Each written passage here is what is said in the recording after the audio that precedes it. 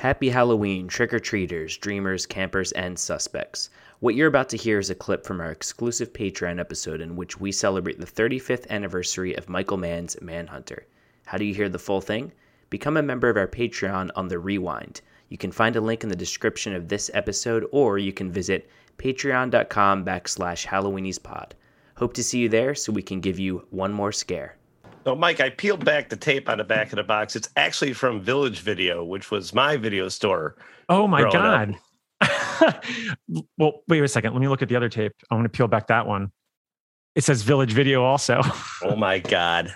God. Jesus Christ. It does, doesn't it? It does. Doesn't it? I'm going to stare like I'm like Farina. I'm going to get off the phone and be like, I love that scene. We're going to talk about that soon. But look, I'm going to do a rundown real quick. Directed by Michael Mann, as we mentioned. Screenplay by Michael Mann, based on the Thomas Harris 1981 novel, Red Dragon. Released August 15th, 1986, which is, you're listening to it on August 15th. So, hey, happy birthday. $15 million budget. Only grossed $8.6 million. So, yeah, sorry, Dino. 93% approval rating on Rotten Tomatoes, 75 on Metacritic. I don't know what the hell's going on there. Again, no awards. But in France, it was screened the following April at I'm going to totally butcher this, but the Cognac Festival du Film Policier, where it was awarded the Critics' Prize. So win-win. Well, they don't understand film. They don't, I guess not. I'm kidding. I'm kidding. Yeah. Shot in everywhere. Everywhere that you see in this movie, it was pretty much shot there. It was shot in Atlanta, Georgia. It was shot in Captiva, Florida. It was shot in Wilmington, South Carolina. It was shot in Chicago, Illinois, Washington, That's DC. Crazy to me. I did not know that. Is that wild? Well, St. Louis. they probably didn't need to, right? Those right. They're all just house interiors for the most part that you could film anywhere. But I love that he did that. I mean, it's probably what makes the movie so good. And last but not least, Chicago, Illinois, which you can see, but this is back when you can actually shoot in location. And this is one of my biggest gripes today is the fact that everything's shot in Atlanta. Nothing looks fucking real. It just, there's no authenticity to it. So I actually applaud the fact that they did, even though Dino was just probably sitting there with all the fucking travel bills, just oh, you're killing me, Michael.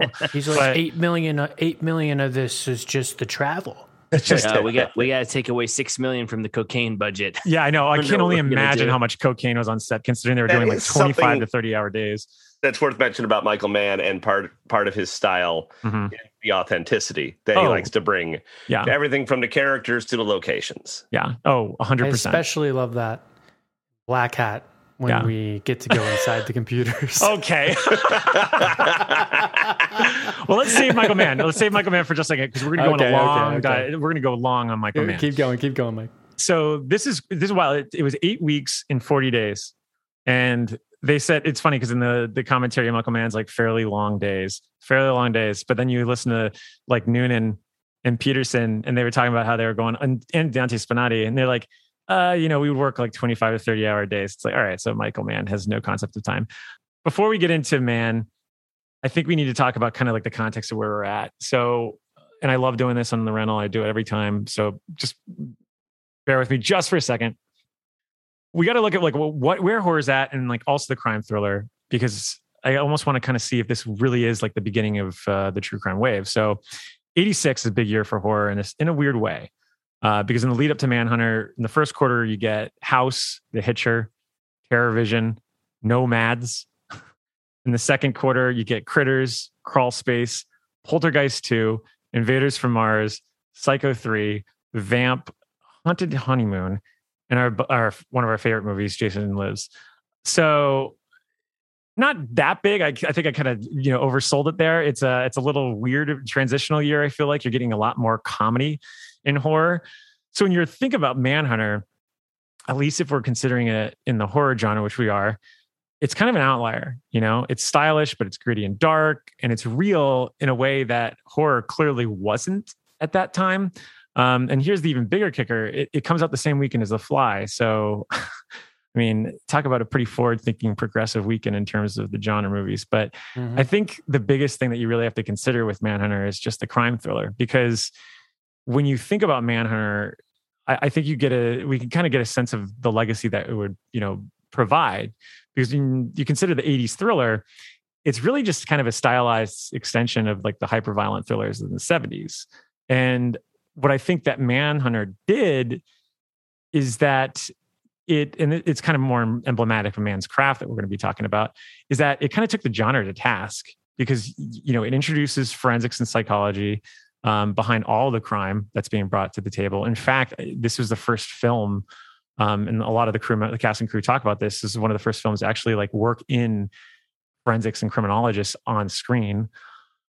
And so, you know, it doesn't really get into the weeds of it, kind of like as much as like Silence does. I would say. I wanted to just interject that there's an interview with William Peterson from 1986 where he's out promoting this, wearing one of the shirts that from the movie. So I don't know if that came from his wardrobe or if he stole it off the set. But he mentions that the FBI was a big fan of this movie and was very happy with it. Oh yeah, because they were involved. I mean, Peterson talks about how he went to Quantico. He went to Mann went to Quantico. He they did their fucking research on this, and it shows. And because the authenticity, as you're saying, Mike, I mean, it's all palpable here. But I would say, in terms of like the mainstream effect, it's not Manhunter, because it really is Silence of the Lambs that kind of really made it mainstream 5 years later. So if you look at the roots of it, I almost kind of liken it this, and this is the last I'll say of this.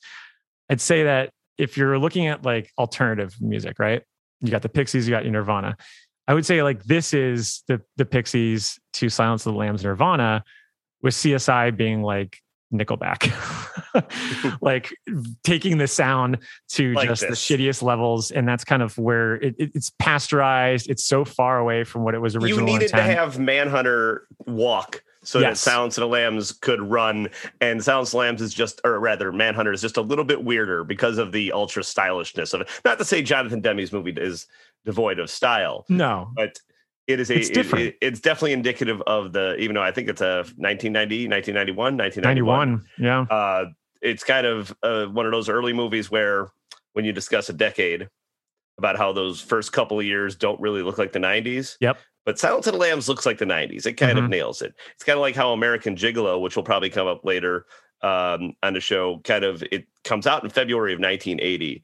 But if you look at that movie from the typeface they used, the poster, the Giorgio Armani suits, and the overall style of that film, it very much feels like an 80s movie, not a 70s movie, despite the fact that it was certainly being shot in 1979. In the 70s, yeah. And that's kind of what we talked about with Friday the 13th. You know, the fact that like they filmed it in 79, comes out in the 80s. It's technically an 80s movie, but it's not. And you could kind of make the case with like Thief the same way, is that Thief feels like a 70s movie. But this is definitely an 80s movie, like through and through. Like, I mean, it's so emblematic of its era that if you told me to put together a list of top 3 movies of the 80s to really show what the 80s looks like, the 80s time capsule. Yes, this is one of them for sure. I mean, especially feature film, because I would just throw you Miami Vice and be like, "Hey, go nuts!" There's the last half. You pretty much get all of Miami Vice in this. You really do. Movie. Yeah. From the clothes to the aesthetics to everything, it's kind of Miami Vice condensed. But what I mean, don't you agree though that like the authenticity and the forensics is kind of what separates it from some of the more like sexual crime thrillers of the 80s? Because I feel like that was what was really defining the thriller up until then. Like, absolutely. And it's funny because it almost seems quaint now, right? Because we have gotten CSI and everything else like that. But I do. I mean, I'm from everything I've read, that is what made the film so groundbreaking back then and got it so much acclaim. I mean, obviously, though, even though it didn't do well at the box office, right? Like, but the reviews were across the board excellent, except for Dave Kerr in the Chicago Tribune, who criticized it for being overly stylized. Oof, that is a rough review. A fucking rough. You said that earlier, but oh man, I think it's hard because you said it came out against The Fly. Mm-hmm. Here's what was playing. That was a huge smash. Yeah, you have a good rundown, Vanderbilt. Here's what was playing in your local multiplex when Manhunter was released. You had Armed and Dangerous with John Candy, Transformers the movie, because we have to get a Transformers the movie reference on It's here. also Dino. It's a Dino. Yeah. The Fly, Aliens, One Crazy Summer.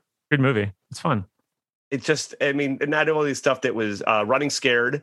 So you're going so you're going to see Running Scared, Vanderbilt. Absolutely. Another great leaving the movies. 2 great Chicago films. And then I sent this to the group. There was going to be a special sneak preview of Stand By Me the Saturday of that weekend at theaters all across Chicago. Chicago was a big town for preview screenings like that. Yeah, and because that was only like a week away from release. Oh, and Friday the 13th, Part 6. Yeah, and it was still in theaters. Yeah. So, I mean, you had a choice. And I think we'll talk about the title, but I really do think the title hurts this movie because it's so bland. Like, it's just, even now, I mean, I love this movie. I worship this movie. Weren't they against it too for a minute because they thought it was going to sound like a gay porn movie for real? Wasn't that like and they still went with it? So I don't know. I think Willem Peterson in an interview, he didn't like the title Red Dragon because he said it sounded like a karate movie. Well, they didn't go with Red Dragon because Dino De Laurentiis, who we're going to talk about, might as well talk about him. He was the one that was like, you cannot do this title because it sounds people come to no. It was because of Year of the Dragon. Yep. It was Year of the Dragon. Year of the Dragon bomb. I don't want anything to do with dragons. No heroin on the set. There'll be no chasing of the dragons. No karate movie bullshit. So in the commentary, man talks about. I know. We have all. Has anyone actually heard Dino talk? Has anyone ever heard him talk? I've never watched an interview with him. All I've heard is Bruce Campbell do impersonations, and it's felt pretty dead on the one that we do for Losers Club, which is just like Steven. He's like Italian though, right? So it probably is closer to what Vanderbilt's doing than we're like Dino. Yeah, Dino is basically like the Tony Wilson of like Tony Wilson Factory Records. Like he's like the Tony Wilson of like genre movies and like film in general. Like, I mean, it's kind of fucking crazy. His career might be one of the craziest careers in the history of filmmaking. It's so up and down too. It's so wild. I know why they didn't do this because 85 Dino produced Year of the Dragon, which was a huge flop. Yeah. And I think that they just wanted to get away from Dragon as a title. Yeah. Which is ridiculous. Right? Year of the Dragon's a pretty cool flick, too. Obviously. I finally caught it. It's wild. I finally caught it at the Music Box last... Oh, in 70, because they have that was released in 70. It was right before the fall of Mankind. Obviously, Dino has made some good decisions, right? He's had a lot of hits on his hands. He's got good instinct sometimes, but... He's the one who said you had to have blood in the wasn't the other one? No, it wasn't Halloween 2, right? No, it was the Golden Globus guys. I was getting I was getting my wild man producers confused. Look at this beginning of him though. It's fucking crazy. Like he starts out producing like, Italian neorealist films like Bitter Rice, Fellini's La Strada, which actually wins him an Academy Award. So he actually like created a whole studio overseas that goes bankrupt. So he comes to America and he does this insane horror run, which in hindsight actually looks better now because at the time, I'm sure a lot of these were flops, but now they're like, what do we say about the flops or the critically derided movies on a long enough timeline? They're going to come on and be cult classics. Most of these are now. So he did like Halloween 2, Amityville 2, and 3. 3 is not good. 2 is great. Dead Zone, Firestarter, I guess we're mixed on. Dune, still mixed on, but people still talk about these movies. Cat's Eye, Maximum Overdrive, leading up to this, and Silver Bullet. He was a visionary. Was a visionary. And Schwarzenegger's Raw Deal. Well, that's the beginning of DEG, which is De Laurentiis Entertainment Group, which actually kicked off in the summer of 86. 86 was a big year for Dino. He was getting ready for Surfing Up and all across Hollywood. He was starting his new campaign, and the starting lineup is pretty good. Dino. So give a thumbs up on these. Give me a thumbs up, thumbs down. Arnold's Raw Deal. This is what kicked off DEG. Thumbs up, thumbs down. Never saw it. I'll give it a thumbs up. Okay, so it's not too good. The soundtrack alone, the Raw Deal theme is excellent. Okay, so theme's good. The Kaminsky Stomp, get there. Okay. So I'm gonna look up the Kaminsky Stomp. It's so good. I'll post it. It's so good. My Little Pony, the movie, never seen it. Never saw that one, but I should. My Little Pony, the movie's pretty cool. They have this cat villain named Katrina. No joke. It's like this like freaky cat woman with long hair, and it used to freak me out as a kid. Talk about horror movies. I'm gonna give that a big thumbs up for that. I need to do that and the Care Bears movie. I think, which I've also Care Bears never is good. seen. I like Care Bears. I'm out on the My Little Pony movie, but I'm just being mean. Look, we should get Andrew WK's thoughts on it because I believe he's a pony. I watched the new show once on accident. It was on after something else. I understand bronies. It was pretty funny. It was fun. Yeah, it was funny. Those ponies got some powers. Oh yeah, I know that you like. I mean, we all Maximum Overdrive we're indifferent on, but it's still.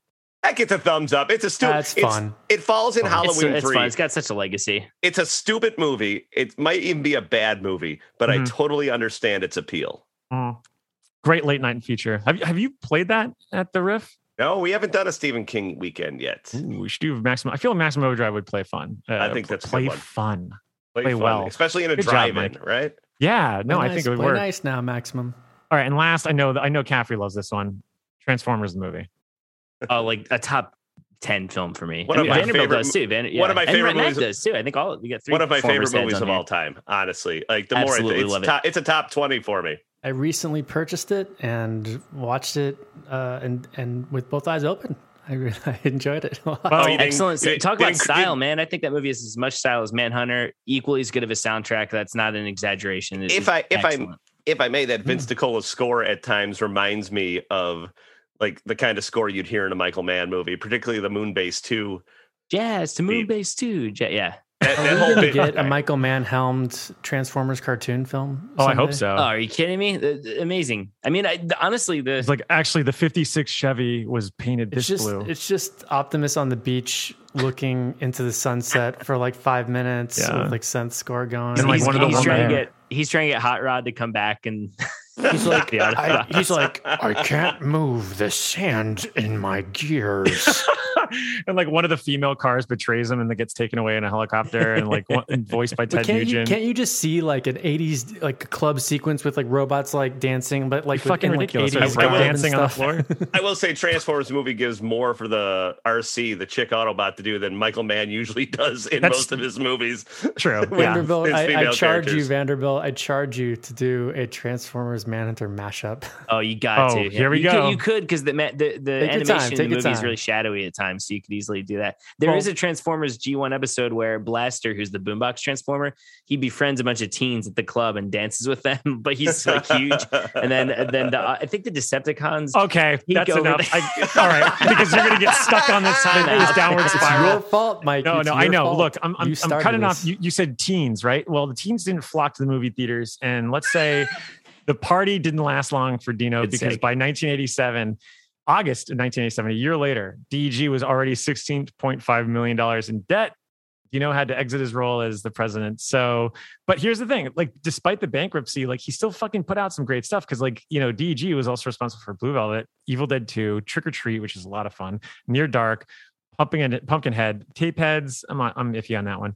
Bill and Ted's Excellent Adventure, and one of my favorite date movies, Earth Girls Are Easy. So, Dino, he's a classic. But here's my question: since Dino got his way, and they had to call it Manhunter, despite even Michael Mann today in this recent commentary track, which I guess was about 20 years ago, but he still is pissed about it. He said, "I wanted to call it Red Dragon." That's one point of this picture that shows how I was overruled by Dino. And he said that they had hilariously funny arguments, which I mean, I bet you was fucking heated. I bet you that they're both coked out of their heads and they're just like, it should be Red Dragon, Dino. It should All be Red I'm Dragon. picturing is that scene in Wet Hot American Summer where Janine Garofalo and Yeah. Joe Trulio are just trashing everything, trying to find It should be. and Throwing Rhino, and medicine they're just thing, going in, they're just tearing everything apart for no reason, but still yelling. Yeah, I could see that. Well, because it was called Manhunter, bland name, would you say that whatever box office totals that came in, it was maybe perhaps saved by its poster? Because I gotta say, the poster looks great. It's like a new wave album. Was that VHS one the original poster? Or is that or am I? Do you know what I mean? The one that we saw in the store. I'm glad you asked. Yeah. So Take it away. The VHS box art is not the original one sheet. I believe there may have been a one sheet based on that artwork. 'Cause I think there's a lot of overseas posters for this one. Yeah. But when we think of the iconic Manhunter poster, we're thinking of the, as it's called, the Style A or the Sport design was done by Clive Piercy, who just This died one? in 2017. Yeah, that's the one. That's a little Love it. cooler than the VHS one. I like that one. Love that one. There was also this one. We'll post all these again. I posted them on my. Yeah, thing that the one's other cool day. too. That's I feel the like it's four- overseas, right? I think that's Yeah. definitely. I think it might be the Italian one. Yeah, they It's don't definitely- allow it's cool artwork definitely like that in an America. overseas one, yeah. But Clive Piercy was a British and American designer, author, educator. He split his time between London and Los Angeles. He's known for his typography, as we can see on that Manhunter poster. That's Totally. very indicative of the decade. Color and wit, and bringing as they say, a British sensibility to the California aesthetic. Some of his notable works: Elton John's "Too Low for Zero" record, Makes sense. William Lennon's Help Yourself record from 91. Elton John was from 83. He did the book design for Curb Your Enthusiasm, the book by Larry David. I have that, actually. 2006. Opening titles for Married in America by Michael Apted. And I think what ties in envelopes nicely into our discussion of thrillers and decades, he collaborated with John Sabel on David Fincher's Seven.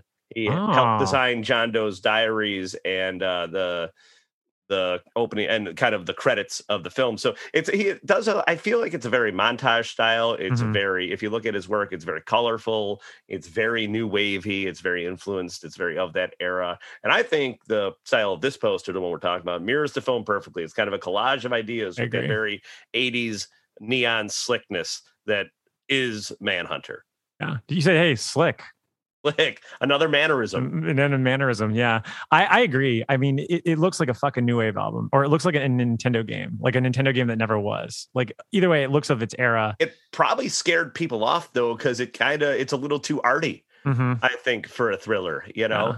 Yeah. People don't know what kind of movie they're getting there. Because The Fly is also similarly stylized for the poster. I'm just trying to imagine going to the multiplex in 86. You see that poster. Isn't the fly poster just the opening of the tube? Yeah. I think it's the tube, and you see like a little leg person's hand coming out. But you have the fly leg coming out. You have two really artsy posters.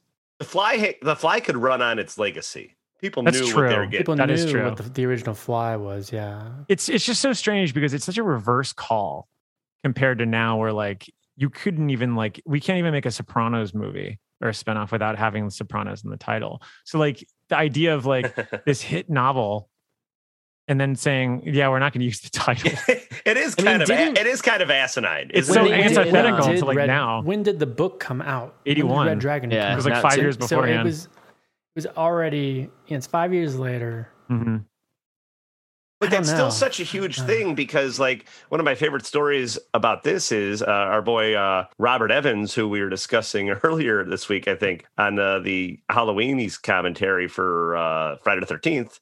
Love Story was a script, but they had the guy write the book based on his own script so that they could get it in bookstores.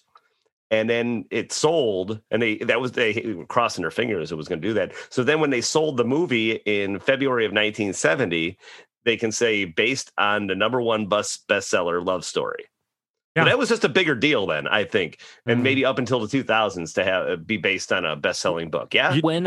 When Red Dragon came out in the 2000s, I mean, it makes sense by this point, right? Because we've had Silence of the Lambs, the movie, and Hannibal wasn't too long before that. Did they say something about, did they connect it at all to Silence of the Lambs? Did they say from the book they do. The book of Lecter or something like that? Right? They went all in. The trailer was heavy in Anthony Hopkins as Lecter. Do you know what I mean? Well, and then they had that they have that stupid ending in Red Dragon where they're like, "Oh, there's a young woman here to see." I know. And Red Dragon's supposed to be years before Silence of the Lambs. It's so stupid. Anyway, but first off, I remember, and this kind of dials back to my first time watching Manhunter. I remember I was so big on Manhunter just because I'm from South Florida, so I love Miami Vice. I love a lot of his style that he brought there because. We'll talk a little bit about his influence in South Florida in just a minute, but that was a huge stand from Michael Mann stand.